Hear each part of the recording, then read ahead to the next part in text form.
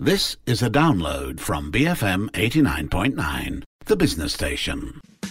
Well, you always learn things about the team, and I was really pleased with the mentality of the whole group, everybody that got on the pitch. The way that we pressed when we lost the ball, I thought was indicative of the attitude to the game, and we moved the ball quickly. The interchange of play was good, interchange of positions was good, and lots of good individual performances. So yeah, it's a very good start to the week. Look, it's a game we know we should win, and we should win comfortably, but I thought the way that we played was a good indication of the type of football we want to play and that we can play now. On the Ball kicks off now on BFM 89.9. England boss Gareth Southgate speaking after England's stroll against San Marino in the World Cup qualifiers. Oh yeah, it's the first international break of 2021, and we are still here. We are. It's On the Ball. It's the Friday show. We will also have a Monday show looking back at the games we're going to be talking about right now. Let me bring on the guys. Bob Holmes is here. Hello, Bob. Hi, everybody. Yeah, Bob with a bit of drilling in the background every now and again. So I don't know how he does it. DIY and a show at the same time, but there you go. Craig Marias is also here. Hello, Craig. Hello, Ross. Bob the Builder there.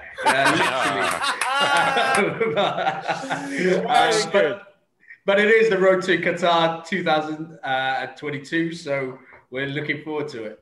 Yeah, we've already had news that the EPL season's going to start August the 14th, so it feels like everything is really moving along quickly. Des Corkill is also here. Hello, Des. Hello, guys. They call it the beautiful game. I say it is my duty to try to pick holes into this beautiful game. Holes to pick this week as well. And that's why Des is always in demand. Tweet at BFM Radio. Find us all individually on Twitter. Also follow us on social media, BFM Football on Instagram and on Facebook as well. So Group I then of the World Cup qualifiers. England 5, San Marino 0. 5-0. Resounding win, Bob Holmes, for England. But at the end of the day, it should have been a cricket score. San Marino were lucky to just get away with 5. Yes, I think our views on this are well documented. Playing the 210th ranked team in the world, it's a bit farcical, isn't it? Hopefully it won't come down to goal difference or anything in the end, but England shouldn't need that to qualify. I mean, these are part-timers from a tiny little place in the middle of Italy, 30,000 population. I mean, what do you expect? But in fairness, the keeper had a very good game and they stuck at it. England should have probably scored, as you say, a cricket score. But I think I'd just like to mention, in fairness to San Marino, the moment that they actually took the lead against England in 1993. It was only 8 seconds into the game and an underhit back pass by Stuart Pearce to David Seaman was seized upon. Who was the England boss? Graham Taylor. Graham Taylor. Well, there you go. It was his last game, and it was in the days of headlines like "In the Name of God, Go" and this sort of thing. England were having a turnip, yeah. Swedes 2, turnips 1. His head on the back page, life size. That sort of era. So to go 1-0 down against San Marino, you know, alarm bells were ringing. And anyway, the guy seized upon the back pass, rounded David Seaman, put it in the net. So there, the score went around the world. San Marino 1, England 0. England did eventually win 7-1. But it didn't save them. They didn't qualify for the USA World Cup in 1994, and Graham Taylor was sacked. But that's a little bit of history. And that guy, Galtieri, his name is, and he still dines out on having scored that goal, and still signs autographs. Still gets a free dinner every now and again. All right, looking at the pluses, Craig Marias. I mean, if you look at the England squad, a lot of fringe players there playing for places at the World Cup.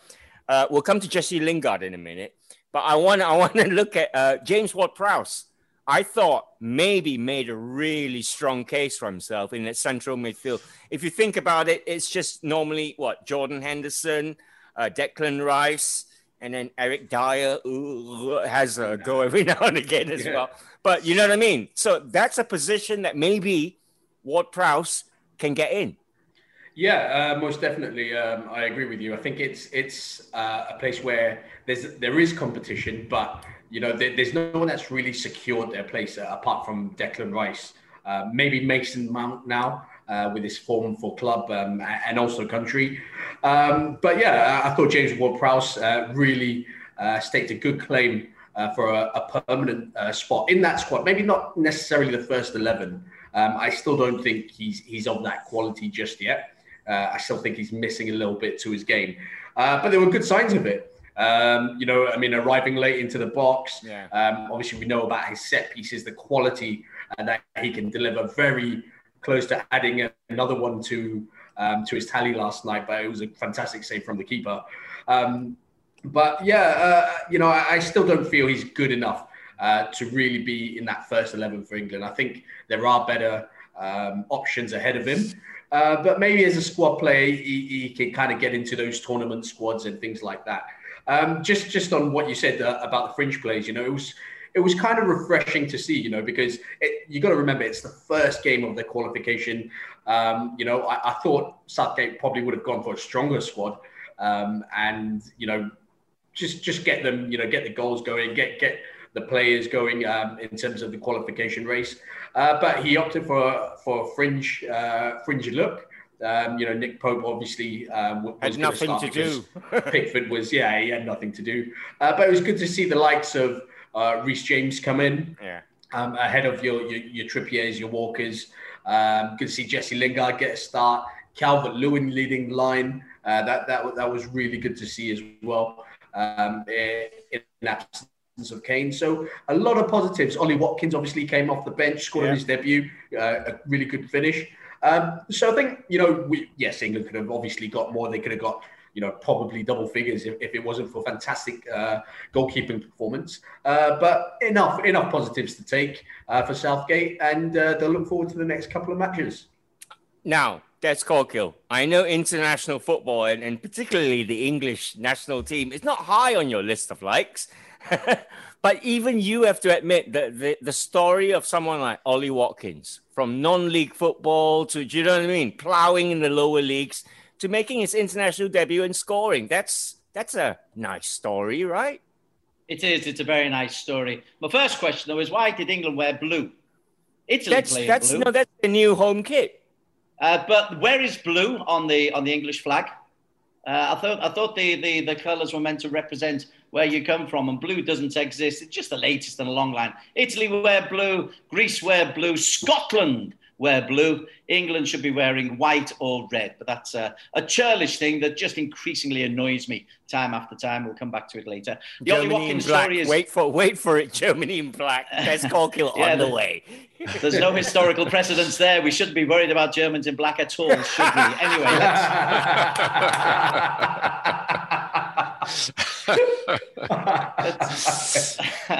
let's approach that when we get there. But as for Ollie Watkins, he did well. He's clearly a good lad. He's doesn't say much in interviews, but he always looks bright and breezy. He's one of a number on the sidelines for England who could make it come through.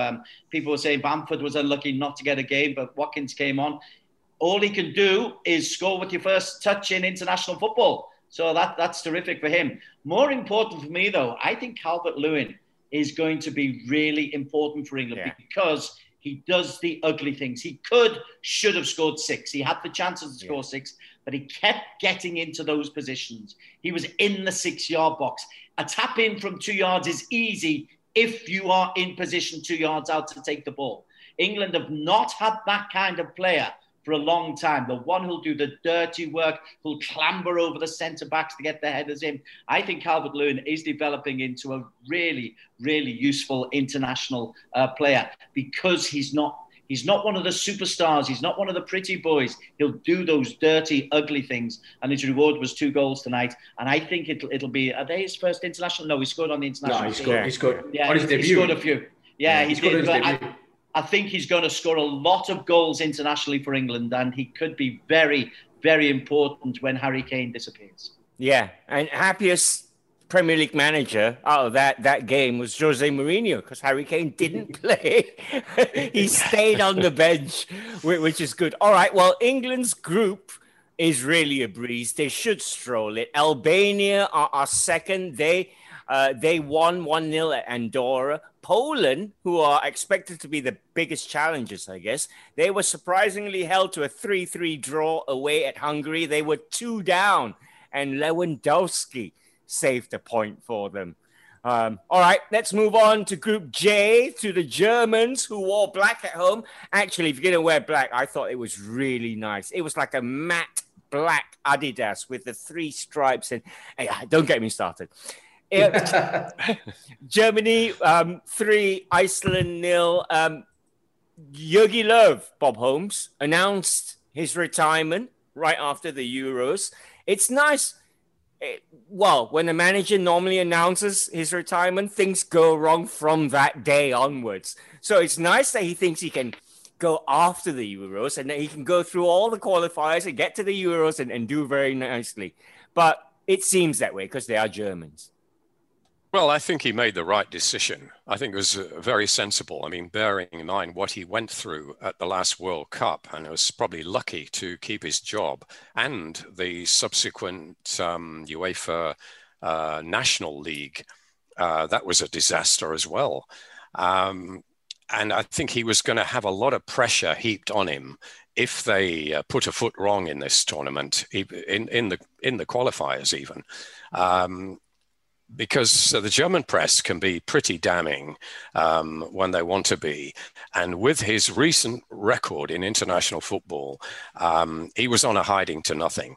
Now, with him going anyway, he's released all that pressure. They won't be clamoring for him to go because he's going anyway. And I think that takes a lot of pressure off the players, more importantly, than just himself. So I think it was a very, very wise move, smart move, and it gives Germany time to look for his successor. And the players, they'll play for him. They're playing for the country rather than him now. So very, very good move. And he was rewarded with a comfortable win. Yeah. Iceland are not what they were when they beat England in the Euros 3 years ago. That crop of players seems to have dissipated somewhat. I think they all shaved. Germany are, I mean, they've got some very good young players. And of course, the Manchester City and ex-Manchester City boys did well. Sane and Gundogan. Gundogan keeps scoring. What a season he's having. I mean, he's not a forward, essentially, is he? He's a midfield player, and he's got a goals record that any striker would be proud of. Incredible. And Sane, good to see Sane. I couldn't believe that Man City let him go.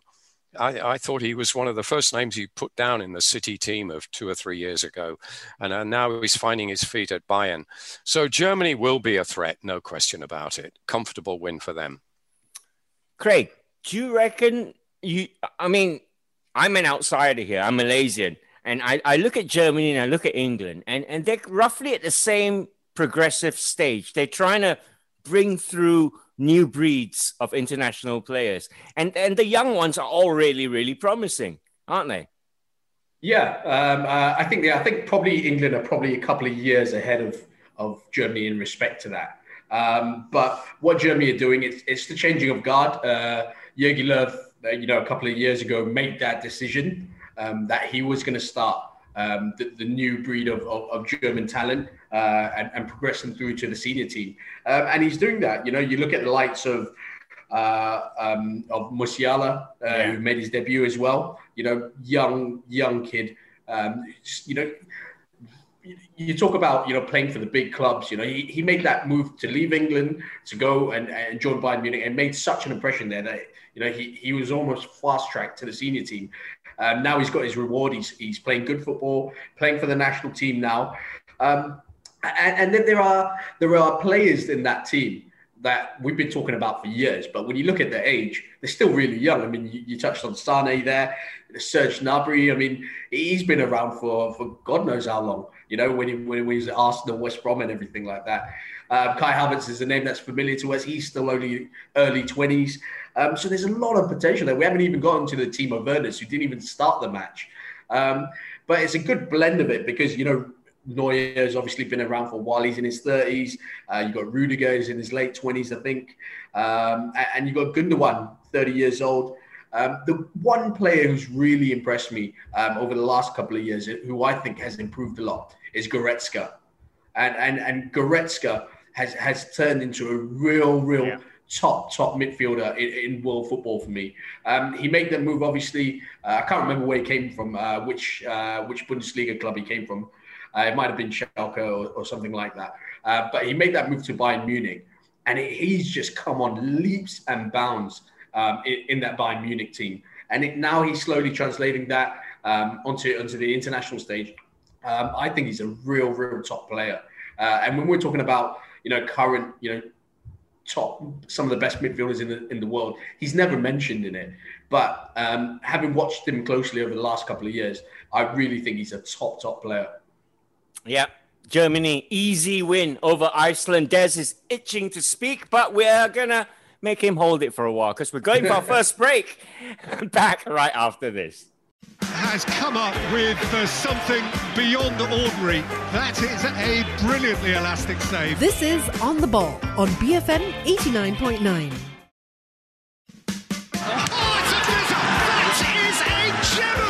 This is On the Ball on BFM 89.9. Hey, thanks for sticking with us. Bob Holmes, Craig Marias and Des Corkill here on the international break, looking at the World Cup 2022 qualifiers. We talked about Germany just before the break, so let's move on and talk about Spain now and bring in Des Corkill. Spain was surprisingly held at home to a 1-1 draw with Greece.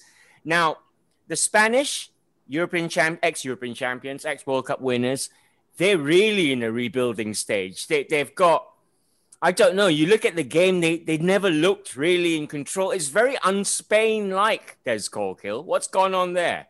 Well, firstly, they didn't look like Spain because they played in white in home. You're wearing a Spanish shirt, Ross. Red and yellow is the Spanish home kit. No, actually, so this is Portugal, if you know your colours. Right? Spain didn't look like Spain. They were very unfortunate. They hit the bar. Morata had a couple of hang on, Des. Saves. Can I just jump in and say the UEFA ruling for internationals is that home nations wear the away kit. Must wear the away kit. Okay, alrighty. Okay? They still didn't look like them. I know what you mean. I'm a stickler. That and numbers on the back. You can't see a number 9 at left back. I mean, that's just wrong. My other big Alioski at Leeds wears a 10. My other big whinge about this game is the penalty. It was a modern-day penalty conceded by Spain, where the defender, I think Martinez, has got the ball, cleared it, and his momentum has followed him through. He's trying to withdraw his boot from the follow-through, and a penalty is awarded. And the thing that bugs me more than anything, everyone's kind of going, oh, yeah, it's a clear penalty. Never in a million years, up until about 2 years ago, was this even considered to be a penalty. Never. The game is changing. The laws are changing before our very eyes. And I really do think they are for the worse, because there is not a chance in hell that penalty conceded by Spain against Greece was a penalty. But nobody complains. Nothing to see here. Let's go on. Greece didn't offer an awful lot. Spain are rebuilding. There's enough good players in Spain. There's enough quality in the Spanish league for them to not be genuinely worried about the opponents in that group. They've got Greece, and who else have they got? I think Greece are probably the best of the opposition. Oh no, Sweden can be a little bit naughty. You need to win the group because the playoff route for the runners-up is quite a little. It's a little bit dicey. Of the 10 group winners, the runners-up they go into a mini playoff format, and only 3 of the runners-up will have a chance of making it through into the finals. So you need to make sure that you win your games. So a drop point against a dubious penalty, to me, is not the best of start for Spain. They are good enough to recover, But whether or not this comes back to haunt them, we will wait and see.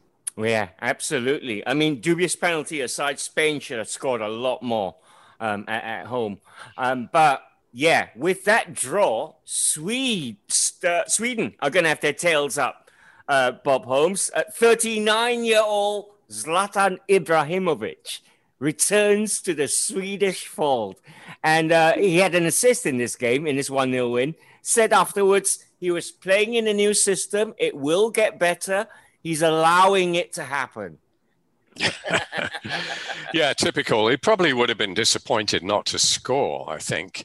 But where's he been all this time? I mean, you have to ask that, don't you? I mean, he could have been an even bigger name on the world stage had he played for his country for the last 5 or 6 years. I don't know how many, several years, isn't it? He's missed a couple of major championships anyway, for some, only he knows the reason, I think. Something to do with his ego and a clash of personalities. But yeah, he's shown at 39. I mean, 39 is seriously old for a striker in this modern game. I mean, it's relatively old for a goalkeeper even, but 39 for a striker is exceptionally ancient. And he can still do it.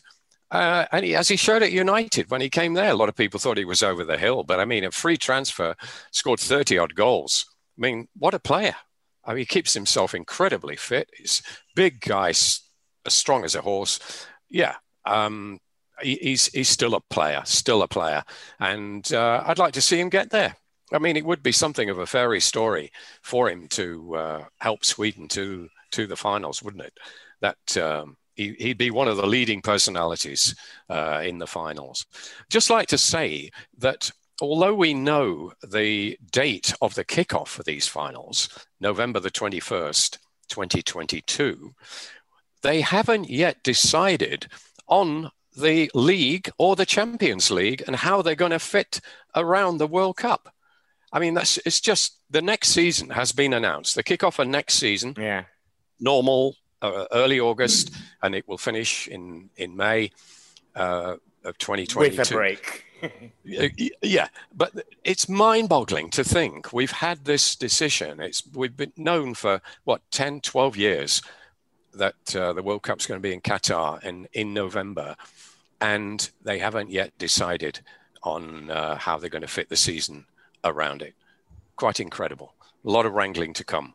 A lot of wrangling to come. Anyway, back to the World Cup qualifiers. Talking about Group B, where Spain were held at home 1-1 by Greece, and Sweden, Zlatan-driven Sweden, beat Georgia 1-0. What do you think about Zlatan? Are you a fan, Des, of our Swedish Lion?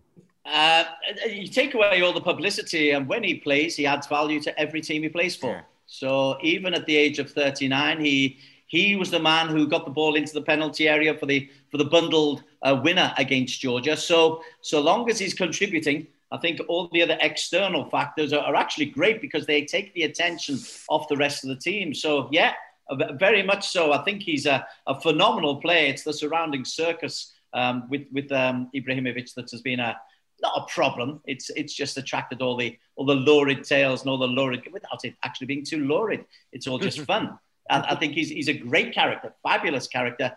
And to be able to be doing this at 39, what a physique, what a man, what a physical specimen. So, yeah, brilliant. And if the Swedish manager thinks he's worth the place, long may this continue. Imagine Sweden make it to the World Cup finals. Zlatan will be 40, maybe 41, an outfield player appearing on the world stage like that. Wow, what a story that would be. But Roger Miller was 80, wasn't he? All right, on to Group C we go, where Italy beat Northern Ireland 2-0. It was a commanding first half display from Italy that really just put paid to Northern Ireland. But Craig Marias, under Roberto Mancini, who took over, in 2018? The Italians are now 23 matches unbeaten. They too, like England, Germany, and Spain, are in the rebuilding mode. But Italian players have always been special, especially at World Cups and stuff, right? Yeah, I'm not so sure about rebuilding mode. If you look at their team, I mean, their two centre-backs are still Bonucci and Chiellini. You got Locatelli in midfield. You go up front and it's Immobile, Insigne. It's not very youthful, is it? All right, I see them as young. My fault. My bad. Compared to Zlatan, Craig. Compared to Zlatan. Exactly. I saw Bonucci and Chiellini must be close by, aren't they? I mean, they must be 36, 35, 36. Yeah. I mean, they're getting on a bit. Yeah, so, I mean, not really, rebuilding that Italian side. But that's what Italy are, aren't they? I mean, they have experienced players. Somehow, they still are able to compete both domestically and on the international stage. Fitness levels are fantastic. They keep themselves in shape.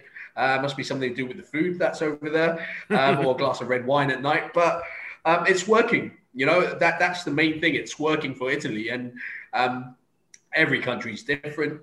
And Mancini just knows how to get the best out of them. He's found the right balance. I still think. You talk about, favourites and things like that. I don't think they're anywhere near that level. It's not the Italian sides that we've seen in previously. It's still lacking that bit of quality, I feel. But, to get around, get into the World Cup, to go through these qualifying stages, you can't bet against Italy. You just can't. And I just feel that it's a decent Italian side. Mancini's doing a decent job there. But when it gets to the nitty gritty and stuff of an international tournament, they'll probably get found out. All right, we're going to pause there. Still talking about the Italians in Group C. One question. Yeah. Why do Italy wear blue if the home team must play in away kit? What's the clash? What's the clash with Northern Ireland? Northern Ireland playing green or white. Why do Italy play in blue? Answers on a postcard, please, UEFA. Answers on a postcard. And we go to our second break. Stick with us. Back with more. Des, right after this. Brilliantly done. On the ball on BFM 89.9. Wonderful control and superb execution. We wondered if he'd make a difference. Tell you what, he beats him all ends up, doesn't he? Stay on the ball on BFM 89.9. And we're back. Before the break, Des Corkill asked why the Italians played in blue, weren't forced to wear their away kit. Well, the answer on many postcards that came in during the break was because those guys in the black suits and the sunglasses told them so. So why did the Irish not play in green? Yeah, that's a weird one. Would you want to wear green, though? It must be probably the worst colour in football, I reckon. It's their national colour. No, but it's meant for goalkeepers. Yeah. Ireland can take yellow out of their flag and still make it nice.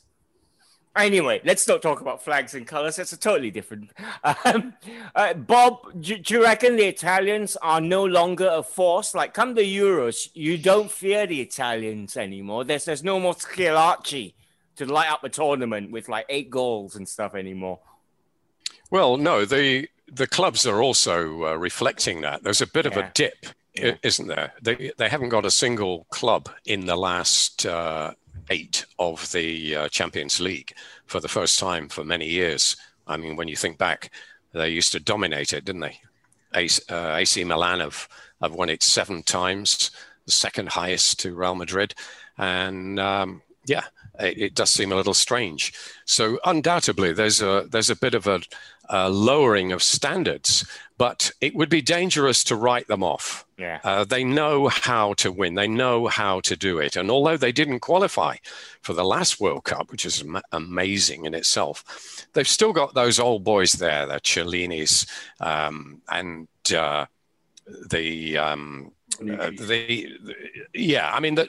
the defense is still hard to beat, isn't it? They're never going to get hammered, Italy, and they're just looking for the next generation. So don't write them off, but I don't think they'll be a great force. They've got Switzerland as their main threat in this group, who they can't afford to take lightly.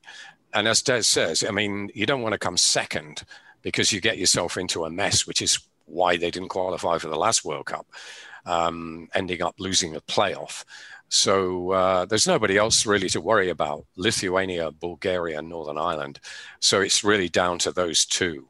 So they've got to make sure they get their edge on Switzerland, and then they should be all right. Yeah. Sorry, Ross. Yeah. Sorry, Ross. Just coming on what I was saying just now, we do have to bear in mind that the under-21 championships are going on. Yeah. So a couple of the players like Tonali and stuff would have probably gone down there to participate. So might explain why it's a slightly older Italian squad than, So there you go. I was nearly right. I don't think it would have changed too much, but yeah, I'll give you the benefit. All right. Well, also in Group C, Bob mentioned Switzerland are probably going to be Italy's major challengers. They won 3-1 away at Bulgaria. Breel Embolo, Haris Saforovic, and Stefan Zubier with the goals for them. On to Group J we go, where the Scots wore their home kits, Des Corkill, because nobody else has colours that clash with Scotland. It was Scotland 2, Austria 2. McGinn with a spectacular overhead kick to salvage a point. Okay, my first win, just nothing to do with the football. It's in trying to do research for these games, you look online for the highlights, and all I could get for the Scotland game was gaming versions of what was going on. I couldn't see any highlights, so I'm basing what I'm saying here on the written word. And John McGinn has come to their rescue. But for me, this is a dropped opportunity for Scotland because they think that they've got a team that can start to compete. But just if you're going to compete, if you're going to win a World Cup group or be second, you cannot afford to drop home points. Crowds or no crowds, when the crowds come back, those home points dropped will come back and hurt you. So while everyone's saying, well, McGinn's overhead kick was sensational, I have no idea, I haven't seen it, but everyone is saying the overhead kick was sensational. To me, it is a dropped point in their World Cup qualification. I'd love to know Craig Wilkie's thoughts on this because he will have followed it passionately. But it's the old adage in a group of six, you're looking to win, got to win home games, absolutely. And therein lies a problem for Scotland. Yeah, I actually watched saw the goals for this, and I actually agree with what Des says. If you look at that Scottish side on paper, you're talking about some top players. I mean, players that are playing for Arsenal, Liverpool, Man United, Aston Villa. I mean, you're not talking about average players here. You're talking about players that are playing at, the highest levels in Europe as well as domestically. And they really should be doing a lot better. However, I will say that I still think they're lacking a bite up front. They're really lacking a good striker that can score them goals. And, I think it's Dykes that plays up front for them. He plays in the Championship with QPR, if I'm not mistaken. But he's not a striker that's going to set the world alight. I think that's the only part of that jigsaw that's missing for Scotland. Maybe a good centre-back as well. But if we're really looking at it, someone that can really score them goals at that international level. McGinn's goal, absolutely fantastic. I don't know whether he was slightly offside or not, but it was a fantastic bit of magic. I think Scotland will be disappointed with the manner that they conceded the goals in. I think if you look back at the goals, maybe the keeper could have done better for the first one. The second goal, should the striker really be scoring a header from there? I think a centre back could have been, challenging him a little bit more.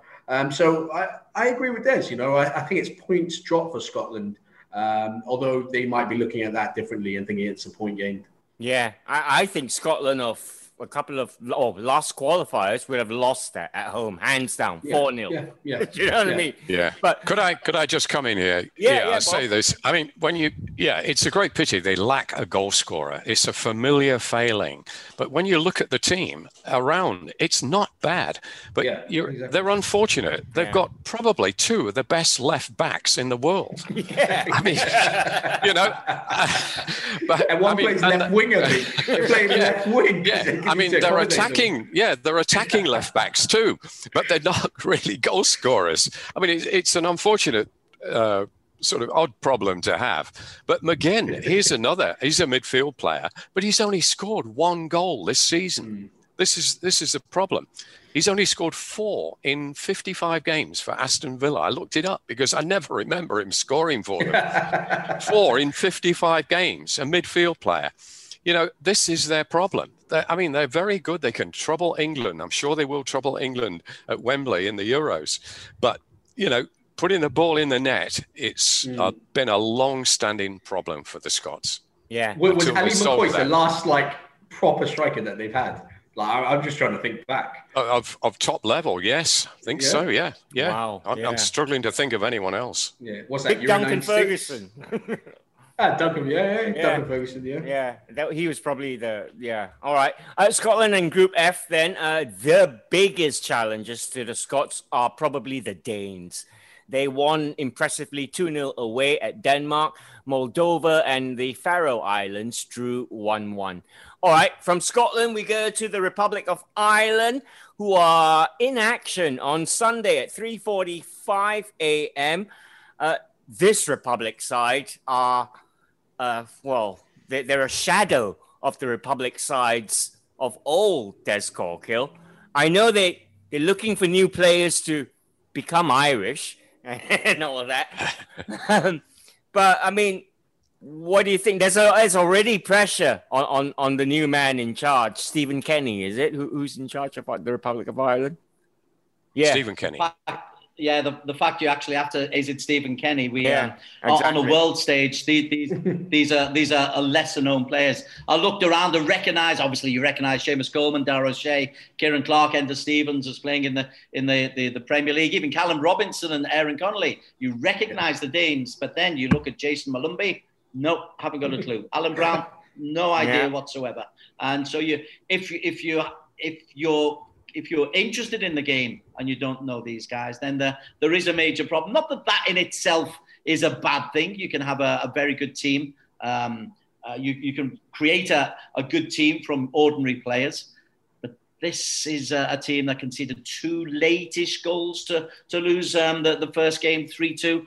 They're up against Luxembourg at 3:45 in the morning, so they must beat Luxembourg. Luxembourg aren't quite a San Marino, but they're not far off it. Luxembourg incidentally played Qatar in a friendly the other day, and Qatar beat them by 1-0. Qatar are shadowing this group and are going to have friendlies against all the teams in this group in their preparations for their World Cup, which is an interesting little side note because I know diddly squat about the Republic of Ireland. Well, I looked it up.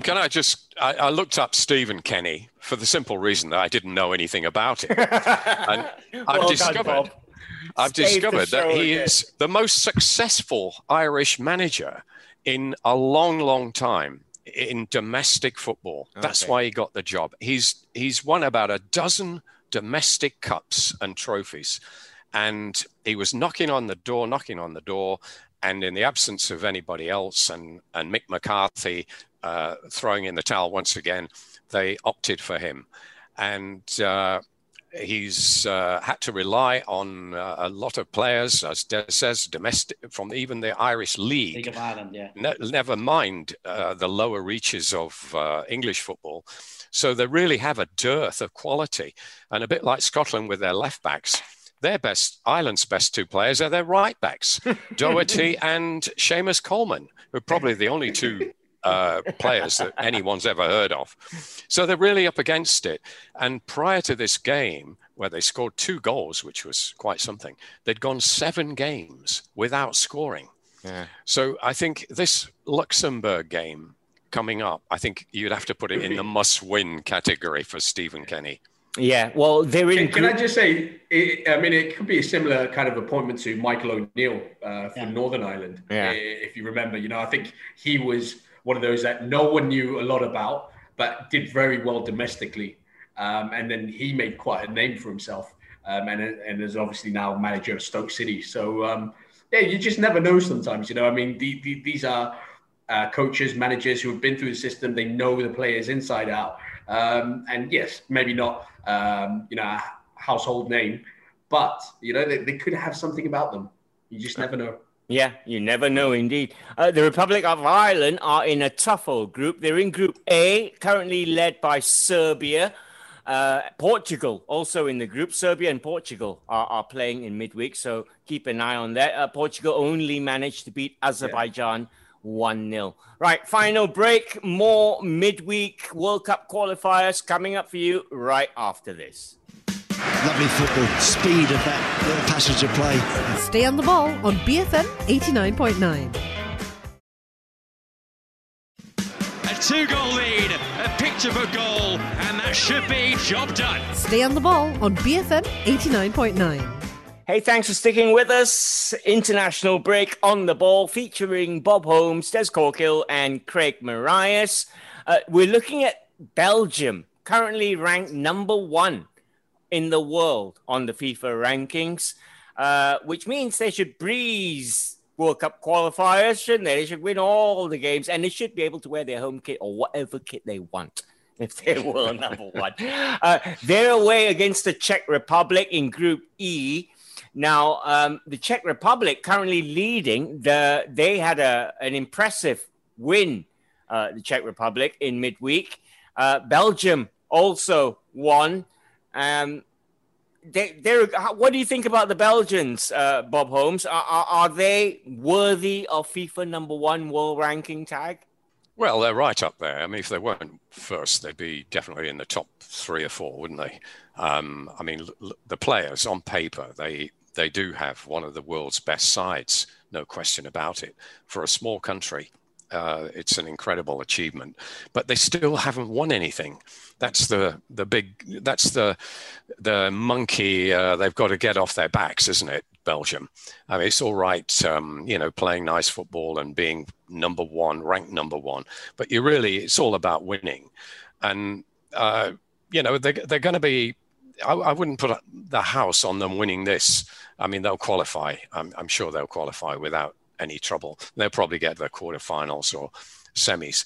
But it seems as if there's always somebody who's just that little bit better when it comes to the final stages. But I wouldn't mind seeing Belgium win it. I mean, we're all very familiar with a lot of their players. A lot of them play in the Premier League. So if England can't win it and Scotland can't win it, I wouldn't mind Belgium winning it. I think that for the likes of Kevin De Bruyne, to see him winning a World Cup, that would be quite something. I mean, it's practically an EPL country playing. It is, isn't it? Yeah. I mean, in the old days, they used to have leagues. Countries' leagues playing against each other, I mean, the Premier League would almost be a World 11 if they did that today. But Belgium, I mean, Roberto Martinez, who was not the most obvious candidate for the job, was he, in the first place, actually has done, I think, a very good job. He seems to have united the squad, which has always been a bit of a problem because you've got 2 factions there. You've got the French-speaking Belgians and the Dutch-speaking Belgians, and they've had a little bit of disunity in the past, but that all seems to be sorted now. And they're going to be one of the favourites to win it. I don't think there's any question about qualifying. This will be their toughest game, Czech Republic, who are no mugs. But they've got enough quality to beat them. So, I think we can look forward to seeing Belgium in the finals, no doubt about it. Belgium don't really need to be good at football. They just carry on making chocolates. I'll be happy with that. Poor old Wales are in this group along with Belgium, the Czech Republic and Belgium. So, Belgium beat Wales 3-1 at the start of the international break. That was a bad loss for the Welsh. But Belgium, you expect to breeze this group and be one of the favourites for the World Cup. I wouldn't say breeze. They were given a tough game by a Wales team who are in disarray. Let's not forget that Gary Speed is the designated coach, and he's not allowed to coach them at the moment because of Ryan Giggs. Ryan Giggs. Who did I say? Yeah, Ryan Giggs. Sorry, Gary Speed. Oops, apologies, Gary. But Ryan Giggs is the designated watching on coach, a different telly upstairs. Not allowed to be involved. So Robert Page is in charge there, and off the pitch they have got all kinds of shenanigans. They took the lead against Belgium, but then De Bruyne equalised relatively quickly, which was very, very important, because you did in Wales. They like their team. In Wales, they think they've got a squad there that is capable of competing with Belgium. They did them 3-1 in the Euros not long ago. In Russia in the World Cup not long ago, and then. They also think that they've got a chance in this group. They fancy themselves against the Czech Republic. So I don't think this is a foregone conclusion. Belgium are terrific, but I think you can get a Belgium there. Their defenders are getting a little bit older. They play that three at the back. They've got Lukaku and De Bruyne, of course, who are sensational. But this one, no, I think Belgium have had their chance. Yeah, they're ranked number 1, but I think they have peaked. Because, they've got the Tielemans coming through. Yes, they've got players coming through, but they haven't got the same players. And Hazard is no longer a part of their setup, which I think, for injury purposes, has really, really will hurt them. So, no, this one isn't done and dusted by any stretch of the imagination. No. Belgium, Wales, and Czech Republic all in with a chance in that group. The Czech Republic have a red-hot Thomas Souček playing for Indeed. them. Hat-trick hero from their 6-2 win over Estonia. Right, we've got to look at the Dutch now, because Turkey beat Holland 4-2 in their first World Cup qualifiers. Now, the Dutch, I'm not mistaken here, Craig Moraes, are rebuilding their side, I think. Well, yeah. We've spoken about rebuilds, but they already had their rebuild. Exactly. They're constantly rebuilding. Yeah, they're constantly rebuilding. I think the whole Koeman saga really kind of threw them off, because when Koeman came in, obviously that was his main job, because they obviously they missed out on the last World Cup, didn't they, as well, along with Italy. Yeah. It was a task of, let's get back to that international stage. Let's get these young players, this talented group of young players that we have, and fast track them to the seniors and get them playing. Your Frankie de Jongs, your Donny van der Beeks, Memphis Depay's getting on a bit, but Ryan Gravenberch, and that's what Koeman did. He got them into a system. He got them playing. It was solid at the back with De Ligt and Van Dijk. Going forward, you also had Depay. Babel was even back in the squad. So they had a good, solid unit. And, when you talk about, a manager coming in and kind of getting everyone together again, where in a squad where there's a lot of disarray most of the time, that's what Koeman did. However, the Barcelona job became available, and he chucked in the towel, and off he went. Just as they were reaching a decent stage, a really good stage. They even won the Nations League, didn't they? If I remember correctly. Yeah. So they were really on a good, in some good form and going on the right track.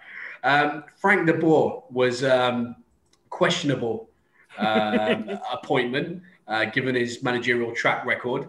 But they went down that route, and it's just not worked out. I watched that match against Turkey, and they're a pale shadow of themselves. Exactly. A year ago, and it's essentially the same squad. You look at that team, and it's pretty much the same team. But something's just not clicking there. Tactics have changed, the formations. Players look lost. Wijnaldum couldn't get into the game, and Turkey deservedly. Went 2-0 up 1-0 up in the first half, I think it was. Twice they went ahead, didn't they? Yeah. Twice in the first half, sorry. Yeah. And they got the third straight after half time. Exactly. So I would say, though, that the Dutch might have been a little bit unlucky on a couple of occasions in that match, though. There's no goal line technology, and they had a header, which we didn't get a really good angle of it. Although we saw the goal quite a few times from different angles, we didn't get those angles, which is right down the line on it. And I'd like to have another look at that De Ligt header, which was cleared off the line, because it did look like it might have been behind the line, and that could have been a game changer. I think that was at 1-1 or 2-1, so it was a very important goal.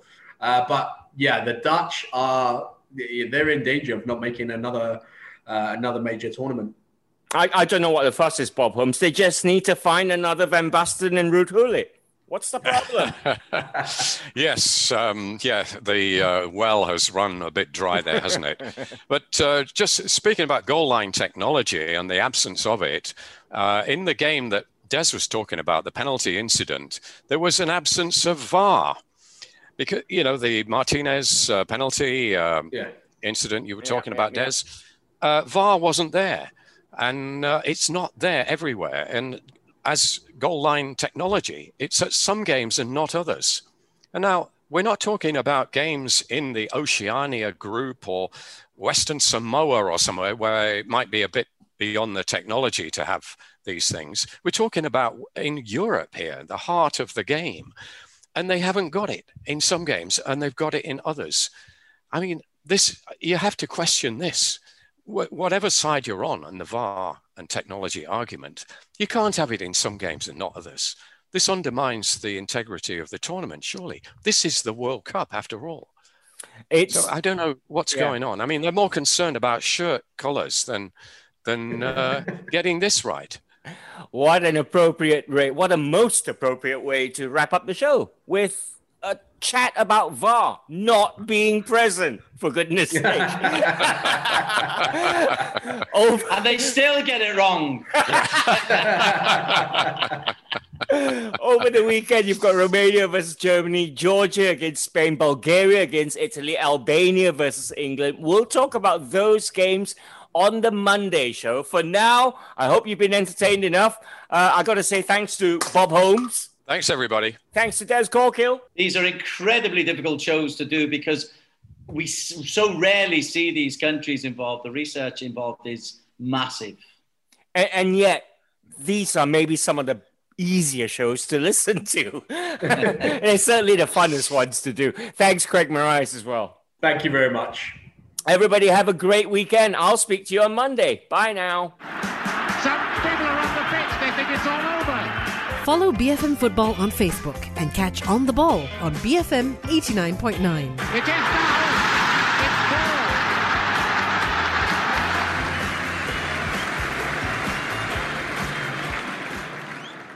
Thank you for listening to this podcast.